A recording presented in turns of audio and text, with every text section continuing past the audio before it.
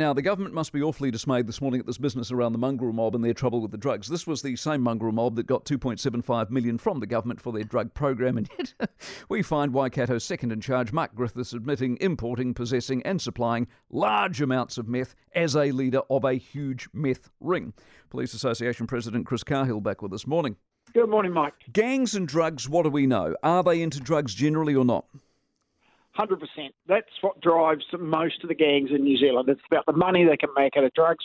Has been for a long time and hasn't changed dramatically for many, many years. So this bloke who ends up in court having run the big ring, we shouldn't be surprised he was there doing it, despite the fact the mongrel mob spent a great deal of time and energy telling us how anti-drugs they are. No, you get pretty cynical when you're in a cop for 30 years, but I never swallowed this one. It was clear to the officers in the Waikato that this gang was still dealing drugs. We knew it. They tried the big PR spin. I'm afraid this blows it out of the water. They've got a lot of work to do to convince New Zealanders they're good people, I'm afraid. How did the government give them $2.75 million then, do you reckon?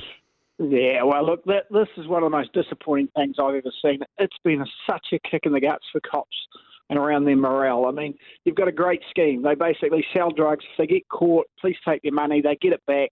They then put those drug dealers through the program, and the judge gives them a 25% discount for being rehabilitated. It's a massive roundabout of a hat.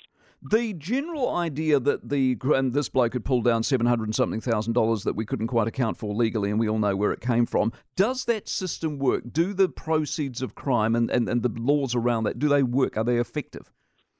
Yeah, look, they are. They've got some tweaking that needs done that will affect these sort of gang members more. It's very effective at the high end, and even though $750,000 is obviously substantial, it does hurt them. And we think overall it's the best way to hit the gangs, take their assets.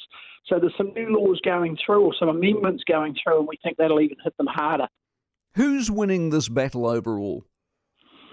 Look, without a doubt, we've got to address the both ends. We've got to take away the demand. We've got to look at why so many people are using drugs. You can't just fleece your way out of the drug problem in New Zealand, and it's a major one worldwide.